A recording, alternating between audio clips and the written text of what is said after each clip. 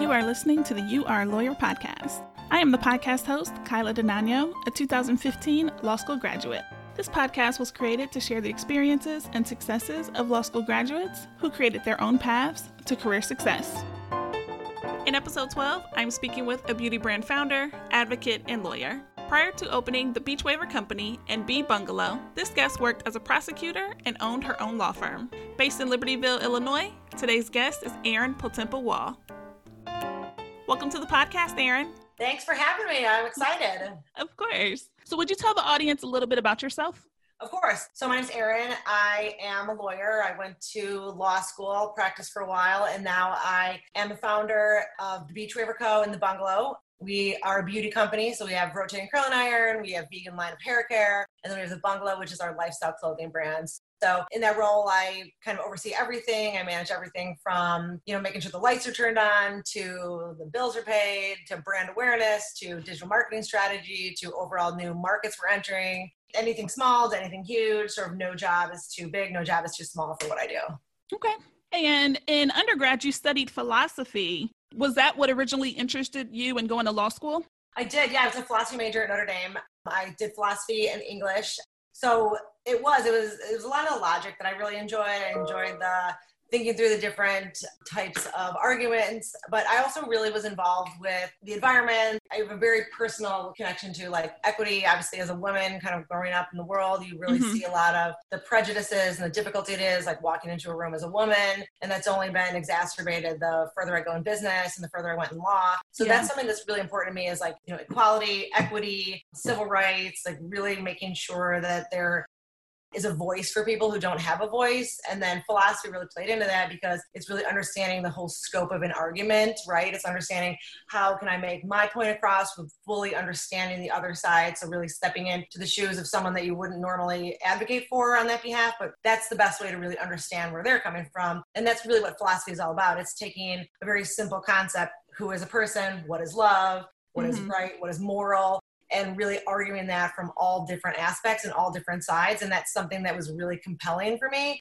especially looking at feminism or civil rights or something. When you're coming from something that's so personal to you, you think, oh, there's no other potential argument for this. But in order to really convince somebody else who has the same strong opinions, which, I know those opinions are wrong, but, some of those opinions they're so strong on their side. The only real way to really get through to them is by calmly, rationally, logically approaching the argument in a really dispassionate way. And I think studying philosophy and going to law school really gave me that really strong educational base to step back and say, okay, listen, the way to get across to people who have such differing viewpoints to me and the way to really impact them and to actually change their opinion and change the world is by understanding where they're coming from and logically presenting them with an argument. And I think the only chance that we have to convince somebody of something else is a logical, dispassionate approach to it and just sort of knocking them down one by one until you get to the point where it's almost so obvious that they have to come to your side. So for me, philosophy was a really great base for that and a really interesting way to approach arguing and logic and advocacy. Yeah. So did you participate in any organizations in law school that encouraged you and your interest in social justice and equity and things like that? Yeah, I was very involved in mock trials, so that was a really important thing for me. I did a lot of litigation classes. I did a lot of internships. I worked for the Public Guardian's Office in Cook County in Chicago, where I went to school. And that is a very unique office because it's a place where children who are in system, like in DCFS, which is the Child Protective Services in Chicago, they have a lawyer appointed to them and a guardian. So they've got a guardian who is a lawyer to look out for their rights. And so that was a very difficult thing to go through, to really look at these children in this awful situation and advocate on their behalf so that they have somebody who is arguing just for their best interest. So that was really an important thing that I did that I felt was really helpful to me. Really into tax law. So I also did a ton of tax law society. For me, it was a lot of litigation, a lot of advocacy. They have the 7-Eleven program where you can practice while you're in school and you have a certain number of credits. And so I was able to help a lot of people who were being evicted from their home. I worked with a lot of people with some domestic battery situations. So really just being able to use my platform as a law student at the time to be able to help people who didn't have the funds or the opportunity to actually retain an attorney. Yeah. And also after law school, you worked at Fogarty and Potempa. Is that a family firm or? Yeah. So after law school, I was a prosecutor. So I worked at the prosecutor's office, prosecuting anything from, basic traffic things through DUIs and misdemeanors, felonies, all sorts of things like that. And then I started a firm with a classmate of mine, and we focused on different types of criminal defense, some family law, just because I wanted to make sure that I had both sides of it, right? Because as a prosecutor, sometimes people say, you're the attorney for the police, or you're the attorney for, the victim in the situation. Well, I'm not that. I'm the attorney for the people of the state of Illinois, so that law is generally upheld. I'm not the attorney for the cops. I'm not the attorney for the organization of anything. I'm the attorney for the people of the state of Illinois. And so, I'm just really big on understanding the whole argument. I feel like that's how you become really like a fully actualized person, right? Is understanding every aspect and every avenue of an argument so that you can really feel confident in your own viewpoint and your own sort of life theory. Yeah. So starting and founding the Beach Waiver Company in 2013, that's a pretty big jump from criminal defense and children's advocacy. It is, for sure. It for sure is. So for me, while I enjoyed the practice of law and so many different aspects of that, I really wanted to start something. I wanted to do something where we were building. For me, so many times that I had interaction with people or organizations as a lawyer is everyone's worst day of their life. People are coming to me when, their kid is taken away, like as a prosecutor, when, someone stole something, someone was murdered, all these awful, awful situations, and even I worked at a firm for a little bit, and even then it was during the subprime mortgage crisis. So it was people losing their houses and banks, screwing up on these mortgages. So it was all these awful, awful situations where I'm trying to piece things back together that were already broken. Yeah. And for me, I wanted to do something where I'm putting a different kind of good out there. Like we're starting and we're building something, we're putting good out there. So my sisters and I started the company. I've got two sisters, one of whom is a hairstylist, and the other of whom is a photographer. She's our creative director. She worked on like Project Runway, all these different shows. So my sister, Sarah, who is a hairstylist, had an idea for a curling iron. And when she brought it to me, I was actually on my way to a deposition to represent a bank. And so it was a perfect time. I was, this is great. Let's start something new. And so I left the practice, and so we started everything. We figured out how to manufacture. I figured out how to make a website. I did all the patent work. We have multiple patents. We've got multiple trademarks. And that's where like coming in as a lawyer is very, very helpful, right? Because I understand that, there is a lot of good out in the world, but there's also a lot of bad. And so you have to make sure that our ideas are protected, that our business is protected, that we're filed properly, that all the paperwork is all buttoned up, and so that we can go forward and really focus on bringing out this good to the world. So in our company, we really focus on 4 tenets. We focus on innovation, accessibility, empowerment, and sustainability. And so a lot of people always ask me, like, okay, as like a feminist, how do you sort of reconcile starting a beauty company with, being a feminist? And it's like, well, that's what feminism is, right? I mean, that's what equality and that's what equity is. It's like, giving everyone the opportunity to be confident in whatever it is that they want to do, and supporting people in whatever it is that they want to do, and doing it for yourself. So for us, starting the company is a very, seemingly drastic departure, but for me, it's like kind of building on what I've learned being a lawyer, and building on those skill sets, and building on that philosophy of what we're trying to put out into the world, and doing that in this different format. So it's been a very interesting road for sure. Yeah. And it doesn't have to be one or the other. I'm a feminist, so I can't comb my hair. Right. 100%, right? And for me, like, that's what feminism is. It's like supporting women and men to be who they want to be. And then that's it. I mean, that's, and I think the world is such a better place when people are doing what they want to do, when they feel fulfilled, when they feel like they have the freedom and the opportunity to be who they want to be. If I want to be a lawyer, or I want to prosecute, if I want to, stay at home with my kids, if I want to go out and drive a bus, or whatever it is that I want to do, you feel like you're fully actualized. Like you feel like you're confident and powerful when you're doing what you want to do, when you feel like you have the freedom to do that. So that's, kind of the good that we're trying to put out in the world with our company. So you mentioned that you filed the patents and everything yourself. Did you do that because of your prior interest in tax law and business? Because I know patents aren't the easiest thing to do. So I retained some friends to actually make sure that everything that we did was correct. Okay. So that's one of the benefits, right? Of like being a lawyer, of knowing people in the industry, and just being able to call people and just saying, like, listen, we've got this idea. We're starting on this path. What are your thoughts on it? What can we do to protect ourselves? What should we do to make sure that, we're doing everything that we can? Because, going into a beauty industry, we are really competing against people with like very deep pockets. This is a company was started by my sisters and myself, and we're totally self-funded. We don't have like a huge VC firm backing us. We don't come for money. We're just a bunch of hardworking Midwestern girls like starting something and trying to give it a go. And for us, so then we're really competing against these huge corporations with tons of money, tons of backing, tons of long-term legitimacy. And I wanted to make sure that we had everything done the right way. And part of that is the legal process, is making sure that we've got the patents filed, making sure that we've got our corporation set up, making sure that anybody who worked on our project, we had a ton of engineers working on the project, and we had to sign off on everything, NDAs all over the board, blah, blah, blah, just to make sure that, we were doing everything we could to make sure that we were protecting our idea and protecting our company, to really just give the company a fighting chance when it hit the market. Yeah. I first recognized the brand because of the Beach Waver Curler. Oh, great. I love it. That's awesome. That's my favorite thing ever. But you've actually launched out into hair care products. You have an app, fragrance, hats. Mm-hmm. Why was it important to have an entire brand line?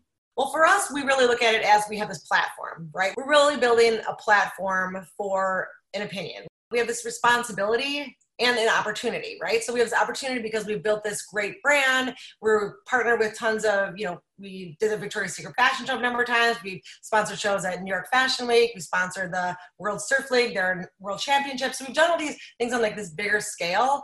And kind of we thought like, okay, to what end? Like why are we doing this? And we're doing this like put out this message. And now we have this opportunity to bring out additional product lines. So we've got Sarah, my sister, who is an expert in the industry. She's got a wealth of knowledge. She was a spokesperson for P&G for a number of years. So she's got this great wealth of knowledge. And then we also, like I said, with the company, have this commitment to sustainability and to empowerment. So we wanted to put out a product line that is in line with what we're trying to do. So we looked at everything we could do. So the line is totally clean. It's completely vegan. And vegan was like a big hurdle to overcome. I mean, I do my best to be a vegan. It's like something that's very important to us. And we wanted to make sure that there was no animal products, no animal byproducts, no cruelty. So we've got a bond multiplier that's in all of our products. That's going to make your hair stronger. It's going to rebuild the cortex of your hair from the inside out. We worked for years developing this thing, and it's totally vegan, and we're really proud of it. And it actually works. So for Sarah, coming from a hair perspective, she wants to make sure that the quality of the products, that the products work, right? I'm coming from like a philosophical standpoint of like, we have to be in line with our mission statement. We want it to be empowering. We want it to be sustainable. So we've got these great products, and they're also super clean. I could go on for hours about this. We spend so much time working on this, and we're so proud of it. So everything I can hear it. It's great. So our products, we've got a number of products that we're able to source this resin called sugarcane resin. And so the packaging is made out of the sugarcane resin. And the way that it's produced, it's on a sustainable plot of land. And every time that they chop down the sugarcane to make the resin, it actually emits like a negative carbon impact. So you kind of hear about like, what's our carbon footprint? How is this impacting the world? And so because of the way that the sugarcane is produced and the type of product that it actually is, by cutting it down, by producing, it's actually like eating the carbon in the air. So it's actually putting out good into the world. And so that's something that we're really pumped about. And that's actually in our braid balm. That's one of the reasons why I love the product works, but also I'm really proud of like the packaging and the sustainability initiatives that we put into all of the line as well. Yeah, great. So speaking of sustainability, you also have the Bee Bungalow line, which is an environmentally conscious retailer. Why was it important to branch out to clothing for adults and kids and babies? Yeah, that was actually a really fun aspect of what we do. We've learned so much being a retail brand, being on our end of it, like selling to Ulta and QVC and Bed Bath and Target and all these big brands. We've learned, we've learned so much just how the whole thing works and what's important and, all these crazy things. And so we kind of wanted to flip it and use that knowledge and, again, trying to put out something good. And so we kind of flipped it, and we have the Bungalow, which is our lifestyle brand. And we've got brands that we partner with, and we always try to make sure that the brands that we partner with are giving back, that they have some kind of charitable element to it, that they're, made by women, founded for women, made from people who are in underserved communities. Just for example, one of them is the Giving Keys. I don't know if you're familiar with this company. They're based out of LA, and they make keys, and they employ homeless people to make the keys. And it's a cool thing because they're helping people who wouldn't have access to a job actually feel empowered and feel like they have a contribution to be made to society, right? Because that's, I think, what everybody wants. You want to feel like you wake up in the morning, you've got somewhere to go, you've got to focus, you're working, and you're putting out some good. And so that is just one of many brands that we partner with in the Bungalow. And then we've also got our line of the Bungalow. We've got fragrances that we're working on. We've got a number of other products that we're coming out with as well. But our fragrances is our first kind of Bungalow branded item. And the fragrances stem from the hair care. The fragrances are in the hair care, and then we made them into fragrance and roller balls. And I mean, oh my God, they smell so good, but they're also clean, really nice. So yeah, so it's really kind of a fun opportunity for us to take that knowledge and put a spin on that. So then we're coming from a different perspective. Yeah. So are you the first lawyer in your family? I am. One of my uncles is a lawyer, but other than that, yeah, there's not a lot of lawyers. And then also, so of course, it's no requirement that you have a law degree to open a business, but how do you think that law school helped you with the businesses that you have? I think it was very helpful because I think that it really gave me a nice foundation. And then just sort of some basic things. I mean, contract review, just the experience of like reading through a contract, calling out points, and then the idea of just finding your voice, right? Mm-hmm. It's just, you see an issue, you've got to stand up for it, even if you're standing up for yourself. And sometimes people find it harder to stand up for themselves than they would stand up for somebody else. That to me, I think, is the most important thing, is learning how to make an argument, to stand up in front of a group of people and to advocate for something, and practice advocacy even on things that you don't wholly believe in. So you can just practice the art of argument and the logic behind how to argue. Negotiation was incredibly important. I mean, being a prosecutor, you negotiate deals all day long. Like whenever I walk in, I always want to know, okay, what do I want and what will I accept in a negotiation, right? So that, I think, is incredibly important. Contract review is wildly important, and just the idea of finding your voice. So those are the three things I think that are really important from going to law school, turning that into running a business.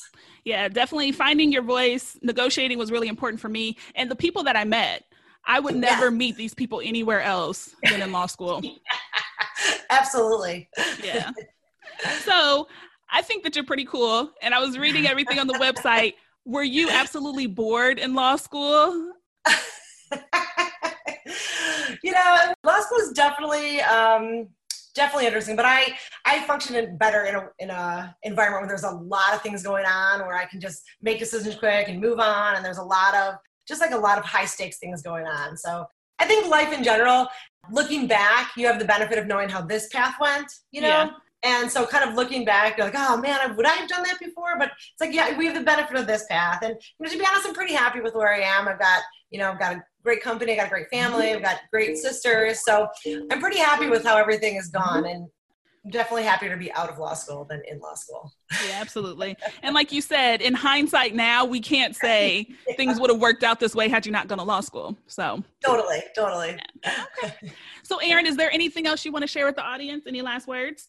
No, I appreciate it. This has been really great. I think the one thing to kind of leave everybody with is you can always change, right? Mm-hmm. I mean, you go down one path just because you racked up a ton of law school debt and everybody expects you to be one thing. You walk in the door into your job every day. You're not wildly happy with where you're at. You could always change. Yeah.